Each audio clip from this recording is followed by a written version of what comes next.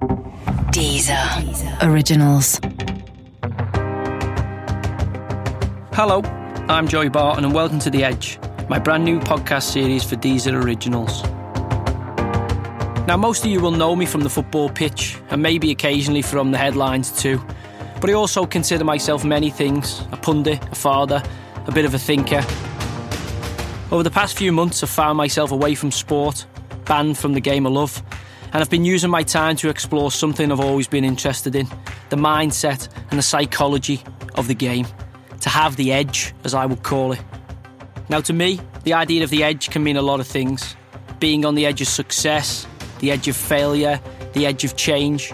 But on the edge, I feel that's where you truly find out about yourself. It's where you truly grow and prosper as an individual. And on this show, I want to explore that. To speak with the people I look up to in the worlds of performance, sport, music, politics and beyond. And to find out what living on the edge really means to them. For this week's episode, I'm joined by one of rugby union's most versatile players, Alex Goode. With over 230 games under his belt for Saracens, he's won a total of 3 Premiership titles and back-to-back Champions Cup titles, and also earned international recognition, making his England debut in 2012 and playing in the famous victory over the All Blacks at Twickenham. So let's begin on the edge with Alex Goode. So, firstly, Alex, listen, thanks for joining me on the Edge podcast.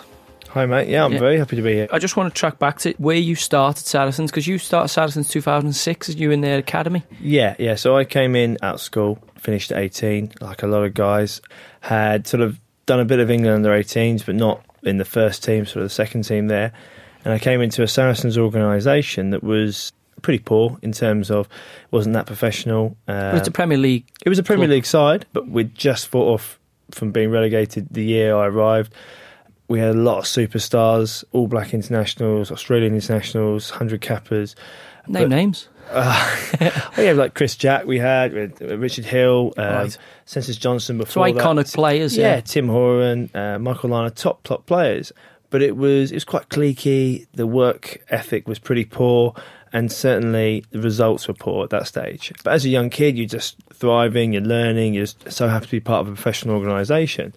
And I think I look at Saracens in sort of 2 stages. This first couple of years I was there, and then when Brendan Venter, Edward Griffiths, our CEO, took over. So they come in 2009, Venter? Yeah, so 3 years after I'd been there. And as I said before, was pretty underperforming. We were very much helter-skelter. Might have a good cup run, but we're never really pushing the league much, but had top quality players. And then Brendan Venter came in with Edward Griffiths, and I think half a year before, he got rid of 16 players, I think it was. And these weren't average players, generally. These were the top end, highest paid players, the World Cup winners, the senior pros in that sense. And he got rid of them all in one day. And everyone, it was all doom and gloom. It was called, I think it was Black Wednesday, because he came in, 5 minutes, gone, you're gone, you're gone. And you're thinking as a young kid, is this normal for professional rugby? Did you feel then it was a cultural shift, or did you think, this is a financial decision, this could be, I think I was pretty wet behind the ears at that stage. I didn't really understand it. So you thought the worst of it rather than it's going to be a good thing long term? You're also hearing some of the older guys, and the coach just gone is saying, you don't know what's going to happen. It's going to be a South African team. It's going to be a takeover. Everyone had a meeting with the coach that day, the new coach, Brendan, and he sat down and said, look, you're young, you're the future, you and some of the other guys. I want to play you at fullback and then move you to fly half, and I see you as part of the future, and I'm really excited. And I left thinking, okay, well, that's positive. But, you hear all these voices of it's going down the pan and, there's no players, how are you going to compete? And you do worry about it. There's no doubt. Everyone, anyone who says that they thought it was all going to be perfect from then on is lying, because we didn't know what was going to happen. We had no coach till the end of the year. We had no players for the next year. There was no news of us signing top players at that point, so you do worry. Nobody had explained the blueprint that was about to unfold. Yeah. So there was none of that. I mean, I think as players, you just like a bit of clarity and understanding, and we didn't really have that at that stage. But I think probably key to that is Brendan and Edward, they did have a clear vision. They knew what they wanted to do, who they wanted to bring in, how they wanted to do it. So the first day of pre-season next year, makes me laugh because we had so many new players. We all had to have sort of name tabs on ourselves. So we had to go around with these name tabs everywhere saying, who you are, where you're from, etc. The key from the coach was, make sure you do everything together. You try and spend as much time as possible. And you're probably a little bit, as an English guy, or you're a bit fearful. There was a lot of South Africans. You're a bit, they here to take our place. What's going to happen? But I have to give credit to everyone who came in, made a huge effort, the 15 or so players, to try and get to know everyone who was there. And the guys who were already there then, in turn, got to know the new guys. There's a thing about warm-up routines at Saracens, that you do rugby drills and there's no such thing as general jogging or skipping about to get the body going, that everything's kind of rugby specific. So it started again under Brendan. You've been a professional footballer. You know that sometimes you come to pre-season and it's just endless running from one line to the next line, make the line. Brendan stopped that, didn't have any of that in his first pre-season. He just made sure that everyone wore a heart rate monitor and everyone had a GPS. We did a bleep test at the start of pre-season, so you got your heart rate, the highest rate, and then from then on it was just constant games, movement, playing rugby. And for him, it's all about work rate. He goes on about work rate constantly. And I think it was the first session we were out there doing contact, and he wanted to make a point about what work rate really was. And he's there with his bare feet and his shorts, and everyone's got boots and it's muddy, and he ran in at someone, tackled them, got to his feet in half a second, tackled someone else, got to his feet, hit a ruck, got to his feet, ran and did a pass. And his point was that it's about how quick you react to everything. He did that in his bare feet, slipping around, and he said it was all about heart, just about how quickly you want to get up and fight for your teammate.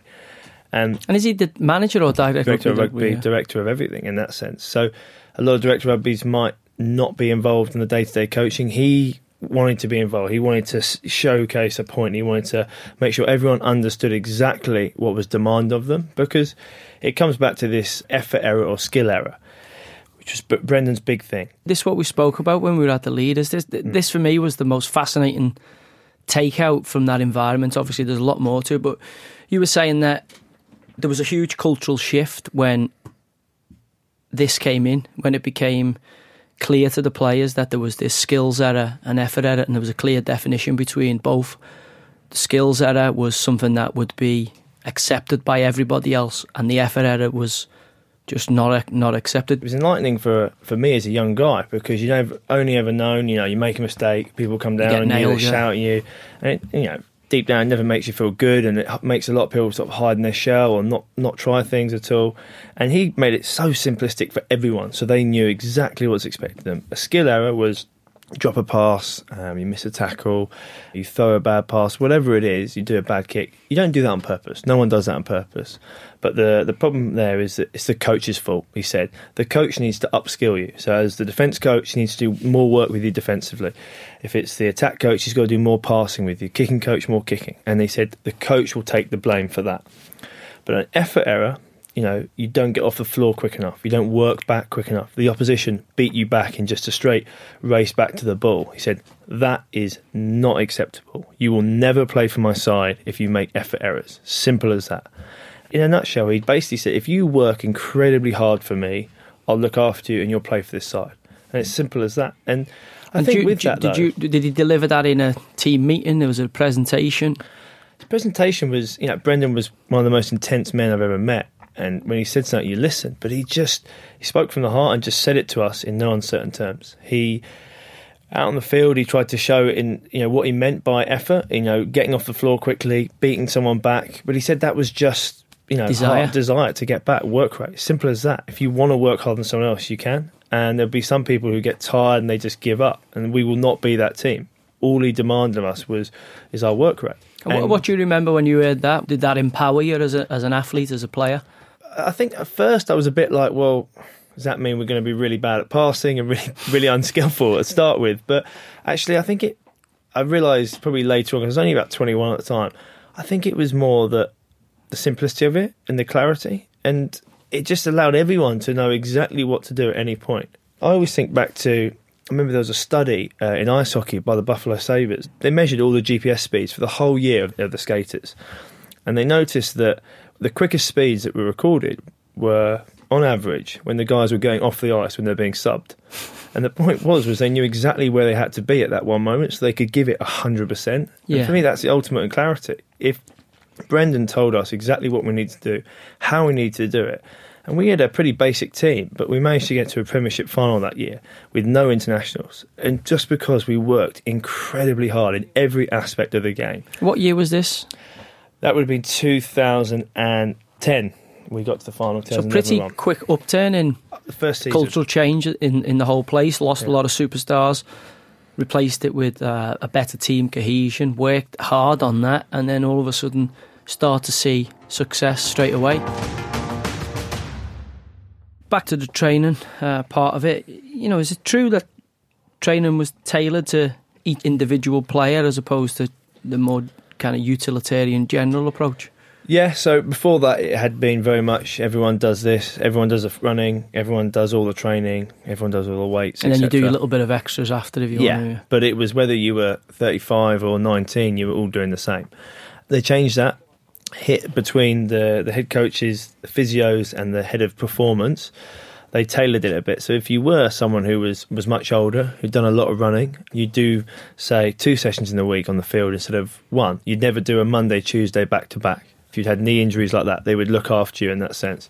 You wouldn't have it easy. You might do an off-feet session instead, but you'd be looked after in that sense. It'd be adjusted for you. 100%. A bit more bespoke. 100%. Rugby's a physical game, and it might even be that some of the front rowers who are taking a lot of hits on their shoulders, their neck, they would be pretty much off contact during the week, so that at the weekend they were as fresh as possible. Because Brendan's big thing was he wanted us to work hard for 7% of the week, he said. He said that I've got you here training for 7% of the week. What you do the rest of the time, it's up to you. But when you're here, it's intense, you work incredibly hard, and you give me everything. And I guess from his point of view, he wanted to make sure that all the training sessions didn't have to go on for hours, but the intensity level was right up there at match level. You were serious, you were training hard, you were giving everything. And to do that, he has to look after certain players and make sure you manage certain players. It was the first time I'd come across it, and I think I've seen the benefits of it since. It's the longevity of players at the club has been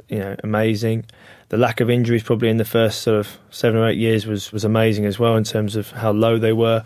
And I think the freshness. Brendan was only just retired recently, and he understood that it's very hard to change tactics drastically week by week every time you play or get a different message across in that sense. But if you can motivate your players and keep them as fresh as possible for the weekend, that's the best thing a coach can do. So he was much more along the lines of, if we look after the players, don't do too much, get the key points across, come the weekend, they can fire in, give it 100%, they're fresh, and that's when it matters. Yeah, so they're leaving anything on the training ground. Yeah, and overtraining, which is quite common, especially when we start to get losses. You see it so often.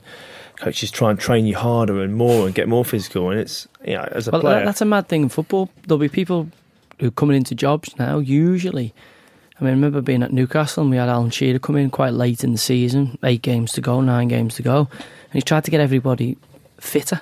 It was like the lads were exhausted and there was no energy going into games. The boys probably could have been fitter, but that was the wrong time to do it. And at Saracens, you're expected to coach each other as players? Yeah, we make a big thing of coaching on the field, so talk on the field. I think it comes back to, if you know the guy on your left and your right really well, you know his family, his motivations, you never want to let him down, but you also can have those honest, frank conversations. So you can say to him, you got to do this a bit better or try and do that. And he knows that it's from a friend and not someone who's having a go at him. Yeah, you're not criticising him. Yeah, and it comes on the field, he'll be like, oh, get closer, and talking on the field constantly or tip to me or pass to me. And I think because we're a very close group. Off the field. Yeah, you can make sure that on the field, all the conversations you have, little conversations, it might be the front row, it might be the back three, it might be just the backs, you can just get the point across. You don't have to... everything's said to make the team better. 100%. But then obviously off the field as well, you can help each other. So you can see Owen Fowler will have some of the younger 10s and they'll be kicking with him and he'll help advise them on the kicking stuff and do stuff with them. Jamie George might do throwing with some of the hookers. Macavinapola, very good at his passing. With the forwards, he'll take a few of the forwards with him and do some passing work. Myself with the back three, do sort of high balls and work together. And I think it's encouraged, but it's also from the young guys. They want to learn. And I think the key from us is that we all know that if one person does it, it's great. But if you can drag a few of the other guys with you and everyone's doing extras afterwards, that's where it's so powerful. And I think we're very lucky there that we've got a great group of England guys and senior guys who they do extras and they bring people with them, and therefore the whole group is trying to improve and get better. I heard about the training sessions that they're very noisy at Saracens because you've got a lot of voices on the training ground. Is this because that kind of communication is demanded to be a Saracen? I think it does set out, top players I've come across have always had a big voice. I'm not sure what it's like in football in that sense, but certainly in rugby, whether you're a front row, when you're on the field, you're a personality, you're an energy, and you can do that in many ways from your actions, but at the same time, if you can do that with your voice and helping people along, huge. It's massive influence. It's such an underutilised part of the game, certainly in football now. I mean, people talking, even if you don't take on board what they're saying, you are kind of in a straight line, aren't you? You've got that defensive line that you hold as a team, where for us you've got kind of units, so everyone's in front of each other, so almost like a sonar. You're able, even if you can't comprehend what they're saying, you're able to work out your distance from your centre half pair, and just by them shouting at you, so you can work out obviously whether they're on the left hand side or the right hand side, and it helps massively with position. It's huge, and I think from our point of view, I said all those senior players, when they have their voice and they're shouting, the energy it brings everyone else is a massive. Owen Farrell is one who's the best I've come across in terms of defensive work. He's not the biggest, he's not necessarily the best tackler, but his voice, the energy he gives people is unbelievable. And I think our coaches, no problem me saying it, they actually listen to the games with the referee's mic on, because they can gauge the energy levels of our team by how loud we are. Okay. If we can hear us talking, so in a technical point of view, if someone's over the ball and the referee's interpretation of ruck can be quite complex. If someone's over the ball and the ref's saying, leave it, and he can't hear it, the players will be like, Mako, leave it, whacking him, grabbing him, and he knows to leave it alone. Maro, leave the ball alone, get on your feet. And everyone's talking, and you can pick that up on the ref's mic so well, and the coaches know, there's a life about us, there's an energy, we're there, we want to go get him, we're alive, and that's a huge part of it. Well, that's one thing we haven't got in football, which I think would be great, is a ref's mic, although some of the stuff would be probably not for use until after the watershed.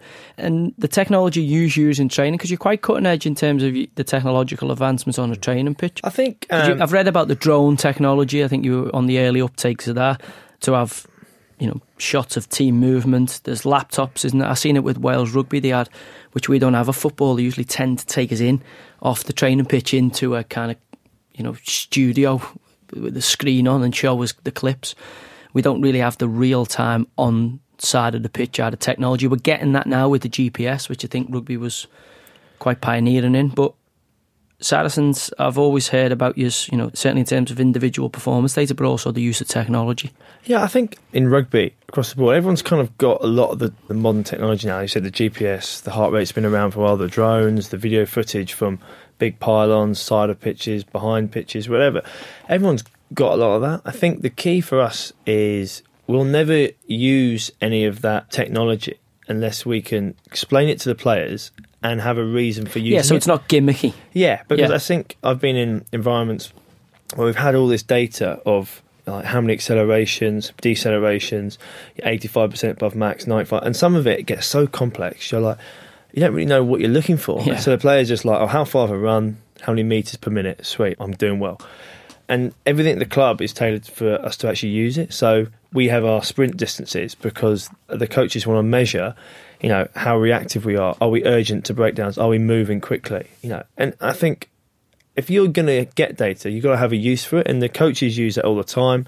We have it obviously very specific for individual players. So we can see, he's ran 100 kilometres, 101 kilometres, and the rest of the players have only done 86. We need to make sure in training we tailor them down, we look after it. So that's a load for the week. Yeah, the loading I think is the bit where we're very good in terms of when players have run too much, the analysis guy will go and speak to the conditioner. Conditioner will go, right, well today, to the coaches, Goode can only do 3K, that's capped. What bits are most important for him, what bits aren't? And they'll go, okay, well, he needs to do the attack bit and the kicking game, leave the rest of it.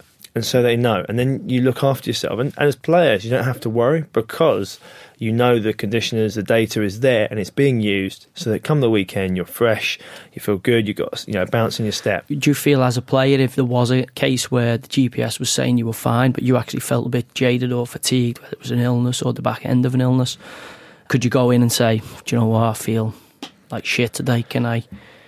I think, like anything in life, I think if you do that like a lot, then everyone knows that you're crying. But you've wolf got a good culture, so it's... But that's the thing. I think nearly 99% of the time, if you won't go in there and you say, look, I'm ill, I'm under the weather, the physio doctor will go and speak to the conditioner and they'll go, okay, well, the weights aren't so important today, have a rest for that. The training's more, we'll swap you in and out as much as possible. 100% that happens. So on your individual player performance data, if you're getting immediate feedback from the technology, do you know your individual data? Is that clearly explained and you have KPIs that you want to get for yourself to push your own limits? I wouldn't say there's KPIs, but after every session, I'd say 3 hours after the session, you get an email through with everyone's data. So it's competitive as well. Is this every day for training? Yeah. All right. Yeah. Well, yeah, every day for training. For the big training day? Yeah, but so it'd be 3 times a week for Well, you training. wouldn't get it for like a cool down day or anything. There's no point. No, Yeah, so it's your main training day. It's just when we're on the field doing a full session. And I'll get to the competitive bit again for the big change in terms of that. But you'll get a list of every single person who's trained that day. So how far you run, how many sprints you did, how much of that, say you've done 6Ks, how much of that 6Ks was sprint distance, how much was above 85%, what was above 90%, and your top speed. And so as players, now I might just have a brief look through that in the evening because I'm feeling pretty tired. I thought that was a tough session. And you look at it and go, yeah, no, it was. Like, you run a long distance, a lot of sprints, justifiable. Unlike anything, I think as players, you automatically, you can't help but look at people in your position. Gets competitive. You look at the other wingers, the other fullbacks, thinking, okay, yeah, I've run further than him. I've done more. Okay, yeah, good. And that's how it is. Yeah, you're getting data from training, so training isn't just turning up. It stimulates you because you're getting data back from it. Whereas at certain clubs I've been at, data's been used well, and at others it's just been totally mishandled, just completely wrong. And that's because they don't understand what they're using it for. Player motivation not being trophy focused was fascinating in my research for doing this, that it was virtue focused, that they don't set goals for the squad, which we spoke about earlier. Goals such as we need to finish top of the league and we want to win this cup. There is no direct pressure to win anything in a season. Is that right? I think at the start that was right. I'd say we have adapted over time. I think inevitable, as you said, we've won 2 European Cups, we've won the league 3 times. You start to adapt it because now we go into the season, and you may not say it, but the expectation from each other. The guys come back from British Lions, we've got internationals, we've got top players. I think deep down, we should be ambitious. Yeah, we would be disappointed if we weren't in the semi-finals of the Premiership, if we weren't getting through to knockout stages of Europe. Now, of course, there's massive challenges along the way, and you should never expect it to happen. You've got to make that happen, of course. But I think now it's slightly different. We don't talk about it, but there's a level of demand of each other that we'd be disappointed if we weren't there. But at the start, certainly it was the motivation. Some people are motivated differently, but at the start it was all about making memories.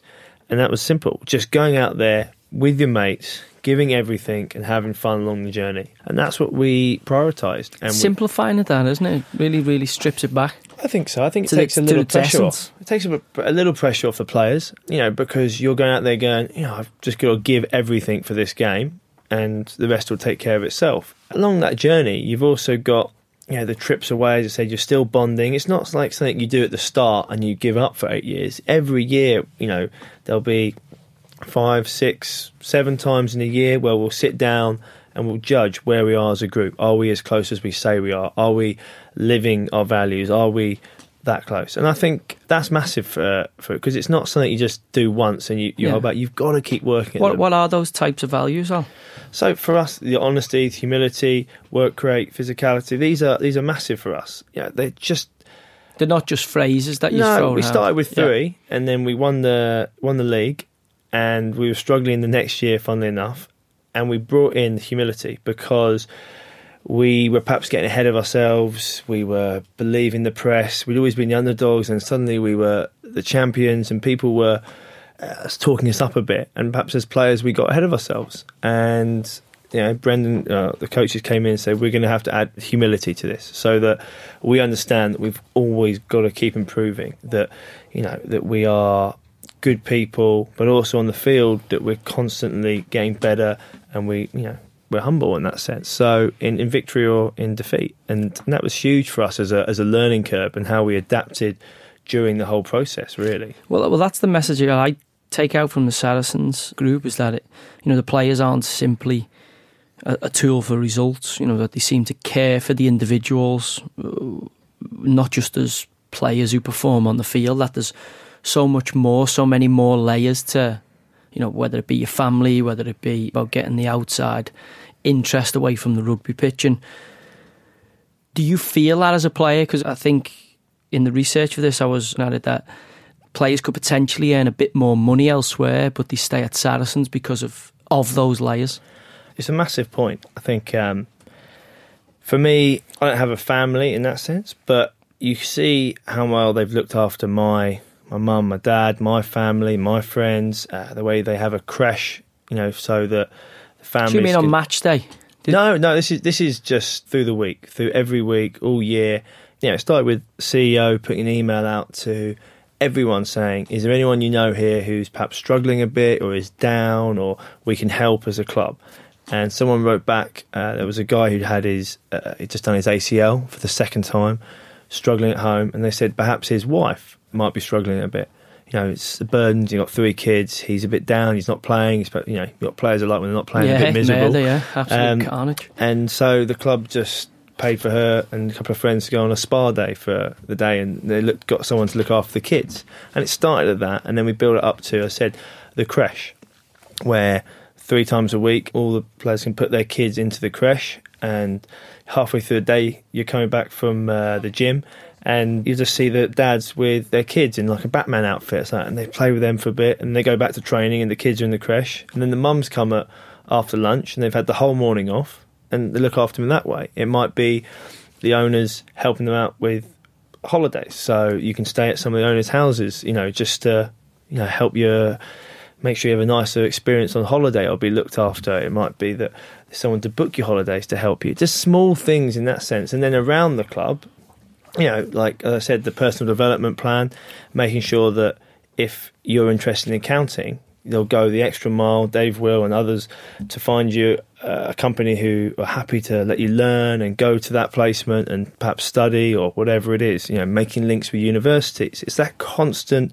welfare. The wives and girlfriends have a coffee morning, I think, every week, just to club go and pay them to have coffee, cakes, whatever, and just look after themselves and help them out. And there's so many different benefits like that around the place. Sounds like they just care about the people, just find different ways of caring about the people, not only the people that play rugby, the people that are directly affected by the club, whether it be family members, children, etc., etc. Well, you said before, perhaps they can get paid more elsewhere, but I think there's that motivation as well you mentioned, is if you're looked after incredibly well and your family looked after, your friends looked after, whatever, you're going to work unbelievably hard for the team. You're going to work unbelievably hard to make sure you stay in that environment. You respect it more, yeah? Yeah, you appreciate what's going on, you're part of a winning team, and everyone is looked after. And you think, well, what more do you need in life? The money is a great thing, but you go to another club or to France or something, and you just got you and your family, and you're like, well, here's your money, look after yourself. Well, yeah, that's the thing. Most of you can earn more money. Certainly the international boys playing outside the salary cap. Do you think that's forced upon Saracens? Not forced upon, but they've got to do something different to stop them losing your own Farrells, your Mauro Itogis, to your big French clubs who have huge budgets comparatively? I don't think it happened. It was at first it was just treating the players better, and then they work hard in return. And that was a simple motto of how we got that. It's quite Bill Walshy in its essence. I mean, I've never heard, is it Brendan? I've never heard him directly quote Walsh, but it's quite, that Walsh ethos with San Francisco, that the kind of score takes care of itself. There's so many layers to their organisation that, you just want to be a part of it. So they turn out around a worse franchise in the NFL to become, Super Bowl multiple Super Bowl winners. And, when I look at Saracens, I suppose you always everybody, all of us are always standing on the shoulders of giants. You try and take as many great influences as you can. I mean, the stuff that you're doing, and that's why I'm so keen to talk to you about it and come in and see the environment, is to take that and try and put it in to my culture if I ever go into, as a player or as a coach or as a manager in the future, because, clearly it's hugely successful for you. And the key for me was rugby had always been this kind of, treat them mean, just keep them king, and then get them out there, just really be brutal with it. And then once they're done, bring the next guy in, and to have this approach, which was, we'll look after you. We'll give you everything you need, but in return you have to work hard. And it was nothing more than that. And you go, as a player, you're like, that's pretty simple, really. I just got to work hard. Fine, okay, I can do that. And every day you go in there, you go, I'm just going to work hard, I'm just going to work hard. And that was all that was asked of us. Look, I think with that, you have to have good people running it as well. So Brendan was great, and then Mark McCall's taken over, and the coaches understand that as well.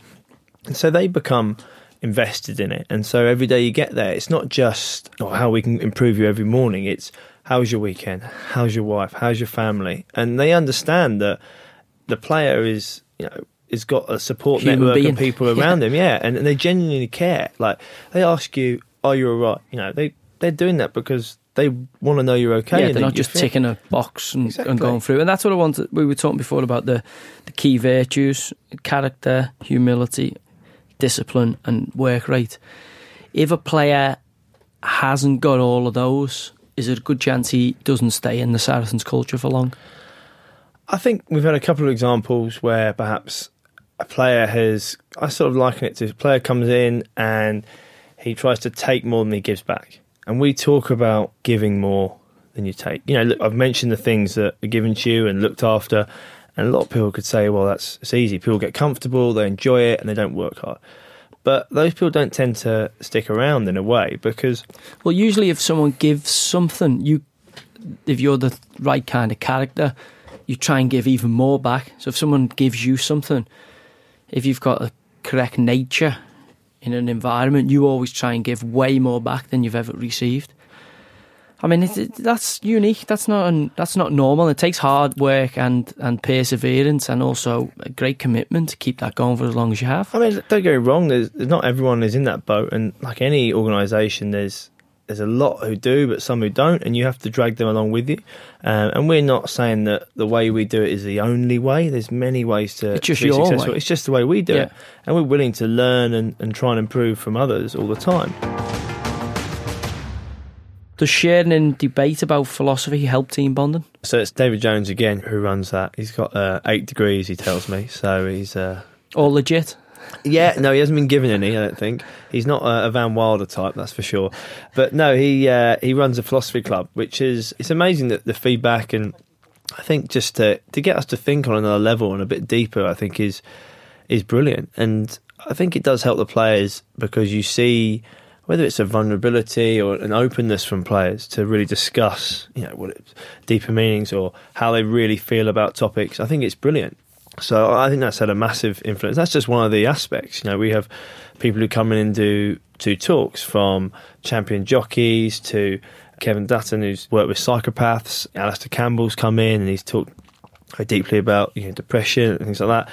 We've had guys talk about just gambling. We've had Matthew Sides come in. Many different people who give you a different outlook on life, give you a real discussion point, and get us thinking a bit past. So what would they do? Come in, give a set, do like a speech, a set piece. You would discuss it with them afterwards, or you go away and discuss it in groups? It depends. Sometimes it's just a talk. So AP McCoy just talks, so it's highs, lows, it's career, it's setbacks, and you have just a key message, and we all sort of ask questions afterwards. Q&A, yeah. But then he'll be around for half an hour, and guys will sit around, have a coffee with him, chat to him a bit. Other times it will be, so I think when Kevin came in, we discussed it with him, questions, and then broke up into little groups and chatted about it a bit in that sense. And just the wide-eyed amazement, he's talking about some of the worst humans in history as you think, and actually underlying what makes them psychopaths and everything is actually quite intriguing. And do you find it helps with team cohesion?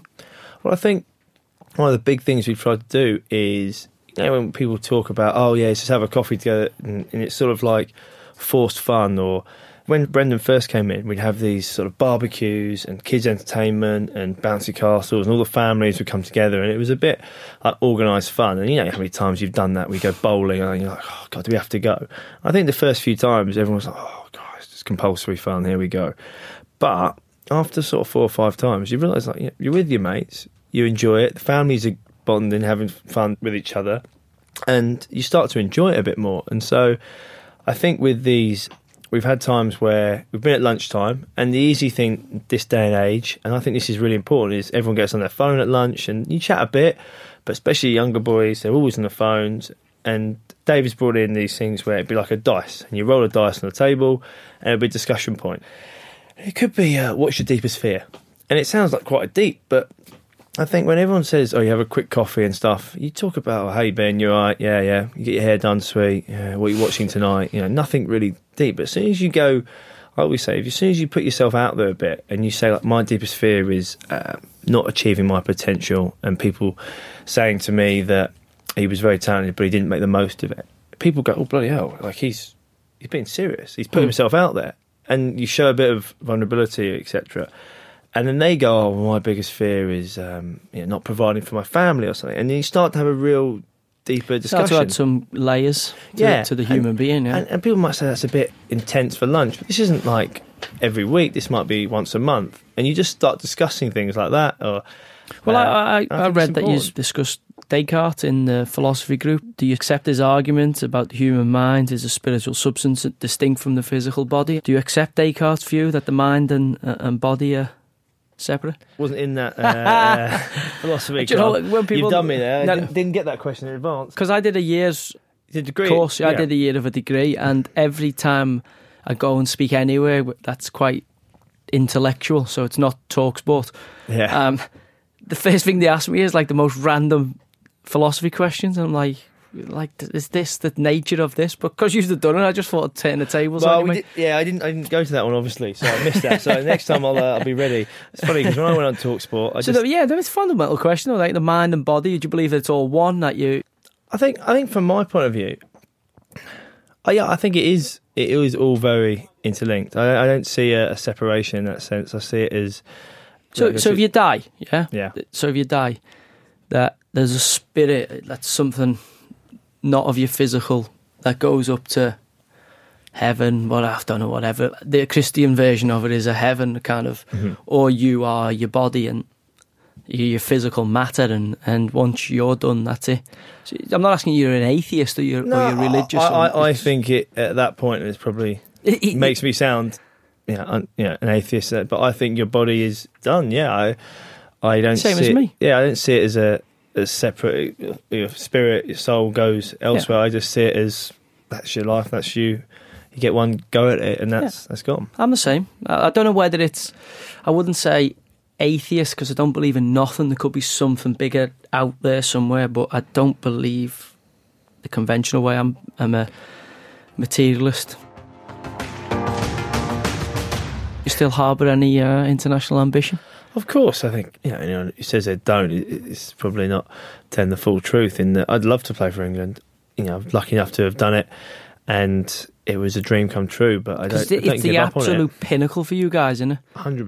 There's no doubt. See, in football, we've that. Lost that a little bit. To win the Premier League has become the main thing. Listen, people are still proud, and the World Cup in the summer will be incredible for the people that go along to it. But it's not. It's not. Why is that? Do you think? Do you know? Just the strength of our domestic league, I think. Yeah, I don't want to attribute blame to anybody else because I'm surprised the decline set in, and it is. The lads are still proud to play for England, but it isn't. I think Liverpool, Man United, and Chelsea, when they all had that club rivalry, and it was more important. Fergie would allegedly ask Man United players not to be available for selection for England because it would damage, the load for them going forward in their own campaign. All he was interested in was Man United winning, and he's a Scotsman and didn't really give two shits about England is the reality, and that impacts on. So whether the fabric of the national team at the same time, the Premier League and the power of the Premier League is growing, and the north of England has a disconnect, I think, with the England national team, wherein. I'm a northerner, but if England rugby union team are play, and I don't feel, I know it's based in Twickenham and it's a bit sudden, but with the rugby union really is a southern-based sport. Rugby league is a lot played in the north, except for the Falcons. They're the only ones in the north who've had any success, really. Yeah. But we don't have, because it's not my sport, I don't have the same disconnect. But then I speak with guys some of my mates went to a rugby union school and they come down for England matches, and there's a unity. Everybody's working towards the RFU and England getting better, even in the bad period that we're in now.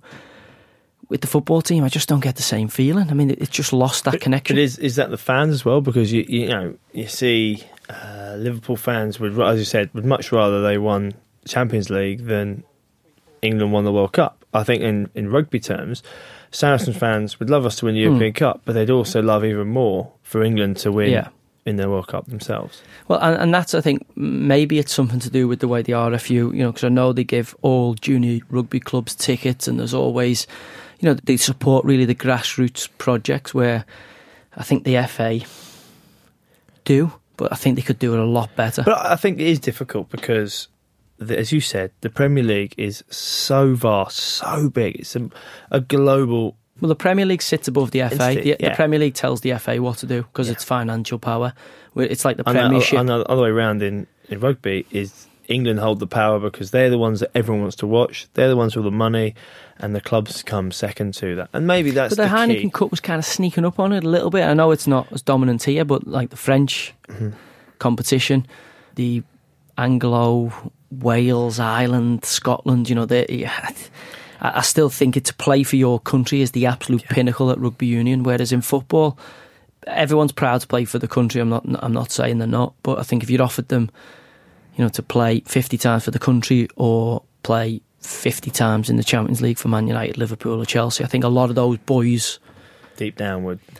Yeah, I think playing for the national team just came with ridicule, and every major tournament we have a scapegoat, whether it be Gareth Southgate with a pizza thing on his head, Stuart Pearce missing the penalty, Gazza in tears. We've always had this kind of Beckham kicking somebody. We've always had this national disgrace around the football, whereas the rugby lads, I mean, they're having a tough time at the minute, losing 3 games, but they're starting to get that now. You've seen Eddie Jones, he's gone from being the greatest coach known to man to actually a terrible coach, and I'm like, he's either brilliant or he's terrible. They can't, there's somewhere in the middle probably is the reality of him. Yeah, that's the media though, isn't it? You hear it to 0. Well, you see that since you've been, it's not been the easiest season. You've had, saying in the past that Saracens more successful seasons, but did you feel like you were getting a bit of undue stick at the start? Because you've gone a couple of games without winning, didn't you? Isn't it? I think it's a strange one. You're victim of your own success, really. Yeah, I think for years we kind of pride ourselves on being a team that no one really liked, or people would go after for the style of rugby, and you kind of build this kind of us against the world in a way, and kind of like what happens in our bubble matters. Outside, it doesn't, and I think it then becomes harder when people are just talking about you in such a positive light. From winning European Cup and what a great team this is, and all these lovely things. Well, if people say you shit, there's only one response to it.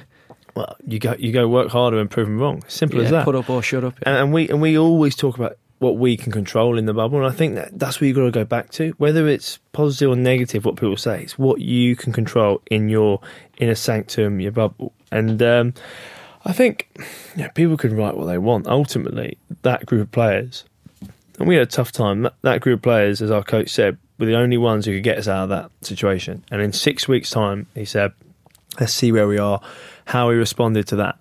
And I think we won 5 of those 6 games. And, he demanded a response.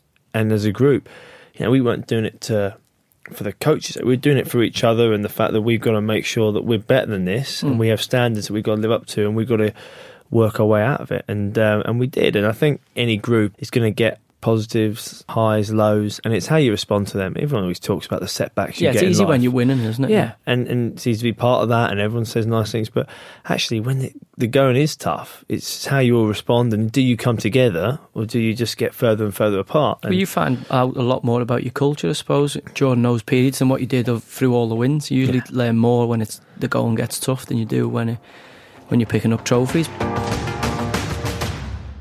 We usually end on some quick-fire questions about life and inspiration. So, First up, what is your idea of happiness?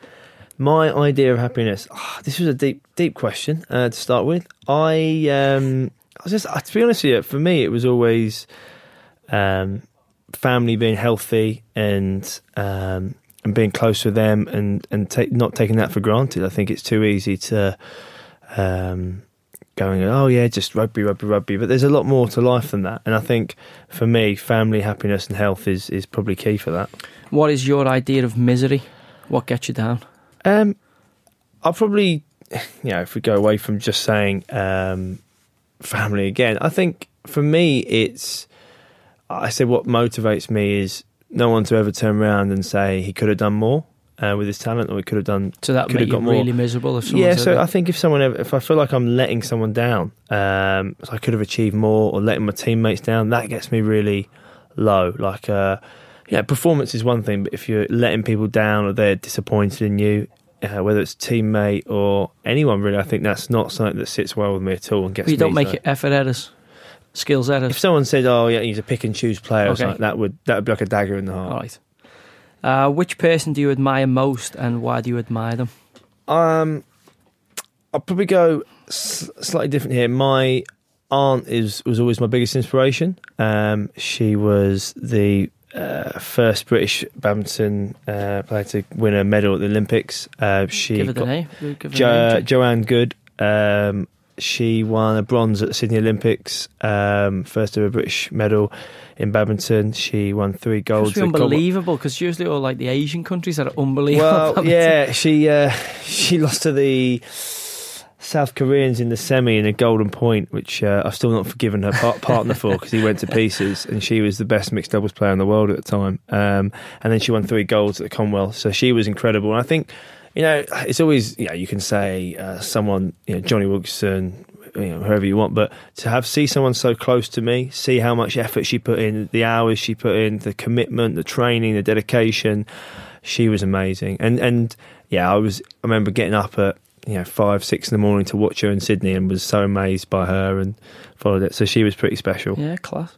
What is your favourite book, and why is it your favourite? A bit of debate on this one. Eventually I went for the... We know it's not Descartes. I went with, perhaps a bit basic in a way, but I went with Cain and Abel. All right. I just think it's a classic story. Obviously, Jeffrey Archer's a real storyteller, but just amongst other things. Yeah. He's from Cambridge, so I'm going to be quite positive towards him, actually. Pretty much found in my rugby club, so I have to be nice to him.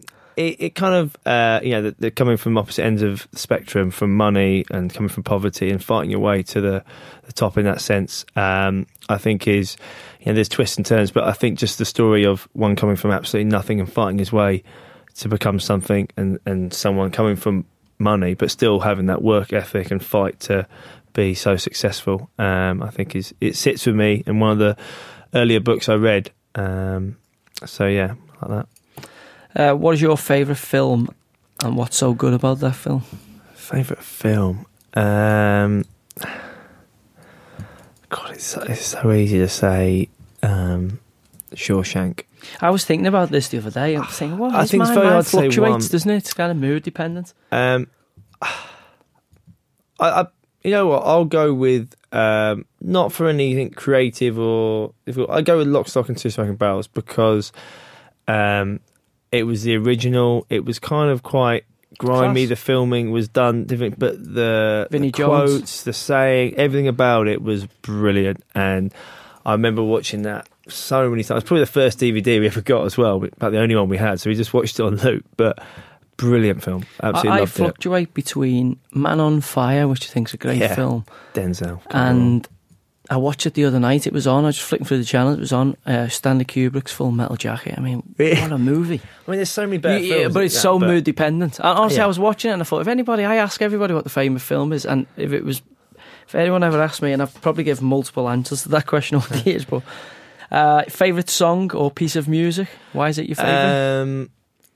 I'll go a bit left field here. I'll go Ludovico Einaudi. It's outside my pay grade, that, mate. Divinar. It's the most relaxing bit of music you'll ever hear. wonderful bit on the piano. And can you play it? I can't play it. My sister plays it though, and I remember hearing it a few times, and it puts me in the most relaxed, calm mood. So sometimes if you're feeling miserable, can listen to some of his pieces. Don't put on the dressing room before big games. No, I don't think people would appreciate that too much. Or I Gory by him as well. I recommend just relaxing music, beautiful pieces. Who is the DJ at Saracens? Well, we don't really do much music. Not before never games, in the changing room, never. It's really relaxed. Some people will be earphones. It's a very relaxed changing room. People will be amazed. They'll be talking beforehand. There'll be laughter. Some people are pretty intense, but really, we all know that you can be intense for whatever you need. 10 days before that if you want, but it's not going to help you. It's just there and then when we get together and we start chatting, we start warming up. That's whatever it takes for you to get exactly similar to your training. Everyone's different, but if you like to be the joker and then go out and go incredibly hard, then fine. If you're more serious, then people just let each other do what they want. Respect. What is your favourite meal and can you cook? I can cook. For my favourite meal currently is beans on toast. Mary Berry's does this wonderful cottage pie with dough from wild potatoes on top, and I made it the other day for the first time, and I fell in love with it. It's like I think my mum must have made it for me when I was younger, and I loved it. It's very simple, but in this current weather, it's very homely and warming. If it was my last meal, if it was my last meal ever, I'd probably go with a beautiful ribeye steak with a red wine sauce and something else, I don't know. I like that. Fancy dinner party. You're hosting the party. Okay. So you can have 5 guests. 5? You and 5 others. Dead or alive? Okay, well, Mary Berry, clearly. Well, all right, so Mary Berry's in there, okay. Though she might critique the meal. She can cook. Well, I don't know, it might sound bad if I say the female has to cook, you know. So she'd probably be happy to. She's an expert cook. She might want to relax. Maybe I'll cook and she can give me a mark out of 10. She can definitely bring a bit of dessert with her. Yeah, 100%. Churchill. Fascinated by Churchill. That's Winston, not the dog off the advert. Yep, no. Winston. Read the book by Boris Johnson about him, which I was fascinated by. Did you watch the film? Yeah. Oldman's exceptional. He's a wonderful actor. I don't know, he's just something very British about him that we don't back ourselves enough. And is the Churchill quote of, they ask him how do they think history will remember him, and he says, I hope they will remember me favourably because I shall be the one writing it. I mean, he's got so many though where he's just such a he's unique, isn't he? I think he would be good value. I mean, as long as I didn't have to cater for him all for a whole week, because he drinks like a fish from all accounts and smokes like a chimney, so that would be difficult. Yeah, probably so difficult. Churchill will be there. We've got Mary Berry. We've got to have someone sporting. I would say Usain Bolt. He looks like he'd be a good laugh. He's always having fun. If I could be, like say 2 years ago, if I could be any athlete in the world, we often do this in the changing room. My friend always asks us. I always say him because Bolt. Yeah, I mean, look, you could be a baseball player and have millions more, or LeBron, but it's like 10 seconds and it's done. You know, it's a long season. He just has to do the summer, train in the winter a bit. And also, to say you're the fastest man on the planet sounds pretty good to me. Yeah, I like Bolt. And he has chicken nuggets before, apparently. So, great amongst lad. other things. Yeah, and now he's living the life of Riley. Sprinters, usually. He's going to be a football player now, anyways. Oh, yeah, seen him on trial at Borussia Dortmund or something. I think he's gone for the South African team, hasn't he? I thought he was signed South Africa? I thought he signed for a team in Joburg. Fair play to him. He fancies himself as a bit of really footballer. Does. Yeah. I imagine he's... too many games of FIFA, I think. Yeah, he's got ahead of himself, I think. To be fair, if he gets the right service and there's a bit of space to gallop into him, sometimes he'll be onto it. But it'd be great. He won't be able to finish his dinner, I'll tell you. So you've got 2 more guests to get in. I'd still got Churchill, Mary Berry, Kante. I mean, Usain not for the Bolt. dinner. But I would go Mickey Flanagan. All right. He's hilarious. He'd bring entertainment. I think he would... he hasn't been into Sarries, has he? No, he hasn't, no. Got to get him in. Mickey Flanagan, I think he's so funny, and I think he wouldn't care who was at dinner. He'd take the mick out of Churchill. Churchill would go back in. He'd be telling Mary Berry about her scones or something. He'd be getting into her, so he wouldn't care, wouldn't hold back. And then thought another female. I went. I like a good rogue Aussie, so I went Margot Robbie. A bit of glamour. Hollywood. Apparently, she likes a night out in Clapham as well. So Wolf of Wall Street, Margot Robbie. Exactly. So she's not afraid to sink a few pints. have a bit of crack. So I think that'd be all right. It's obviously got a bit of history, a bit of humour. Bit of everything there. Yeah, I thought full spectrum. Last but not least, what is your favourite quote? The one that I heard, which has stuck with me for about 8 years or so, was by Kevin Sinfield, actually. And he said he had a talk with England a long time back. The legendary Kevin Sinfield. I know. I thought you'd appreciate this. And he's a wonderful guy. And he said, it's what you do when no one's watching that matters. Now, it's not only quotes being out there, but I thought it resonated with me massively because my favourite sort of poem was always the Man in the Glass. Is it? No, Man in the Glass. Yeah. Man in the Glass. Wait, it's in Wayne Bennett's book. I got it from there. Yeah, never. I put it in my autobiography because I got it from Wayne Bennett. Yeah, it's phenomenal. I think it's an amazing poem. I heard that sort of later, but the same thing in a way. In that it's so easy, I think, for people to work hard when there's someone watching you. There's a trainer there. You're competing with other people. It's easy. Well, if they're all on Instagram and Facebook and all, but if you're training on your own and you've got to make that line, you've got to do that extra rep. It's easy to just go, I won't do that one. I'll cut it short, and that sort of resonated with me. And I thought that was very powerful, and I think it's so important. As I said before, Brendan said we were at the club for 7% of the time. That 93%, you're going to eat fast food every minute, and you're going to drink, and you're going to do nothing that's going to help you, and be running around off your feet or something like that. Then it's never going to help you. You're never going to be a pro. So I thought that was a powerful message, and that poem, I think it's very, very good. On that inspiring note, I want to say thanks for contributing to my series of podcasts. Alex, thank you for joining me at The Edge. Thank you, I've loved it. You've been listening to The Edge podcast. And thanks again to Alex there. A truly unique insight into the winning culture that has formed over the years at Saracens. A rugby club that is double European champions and still in the hunt to add a third title to that. Let me know what you think by tweeting at DeezerUK and at Joey7Barton. If you want to hear more from our conversation, you can find some exclusive extra bits over at Deezer.com or via the Deezer app. The Edge is a Deezer original produced by Pixiu. This was the final episode in this series of The Edge, but we'll be back soon. Until then, from me, Joey Barton, thanks and goodbye.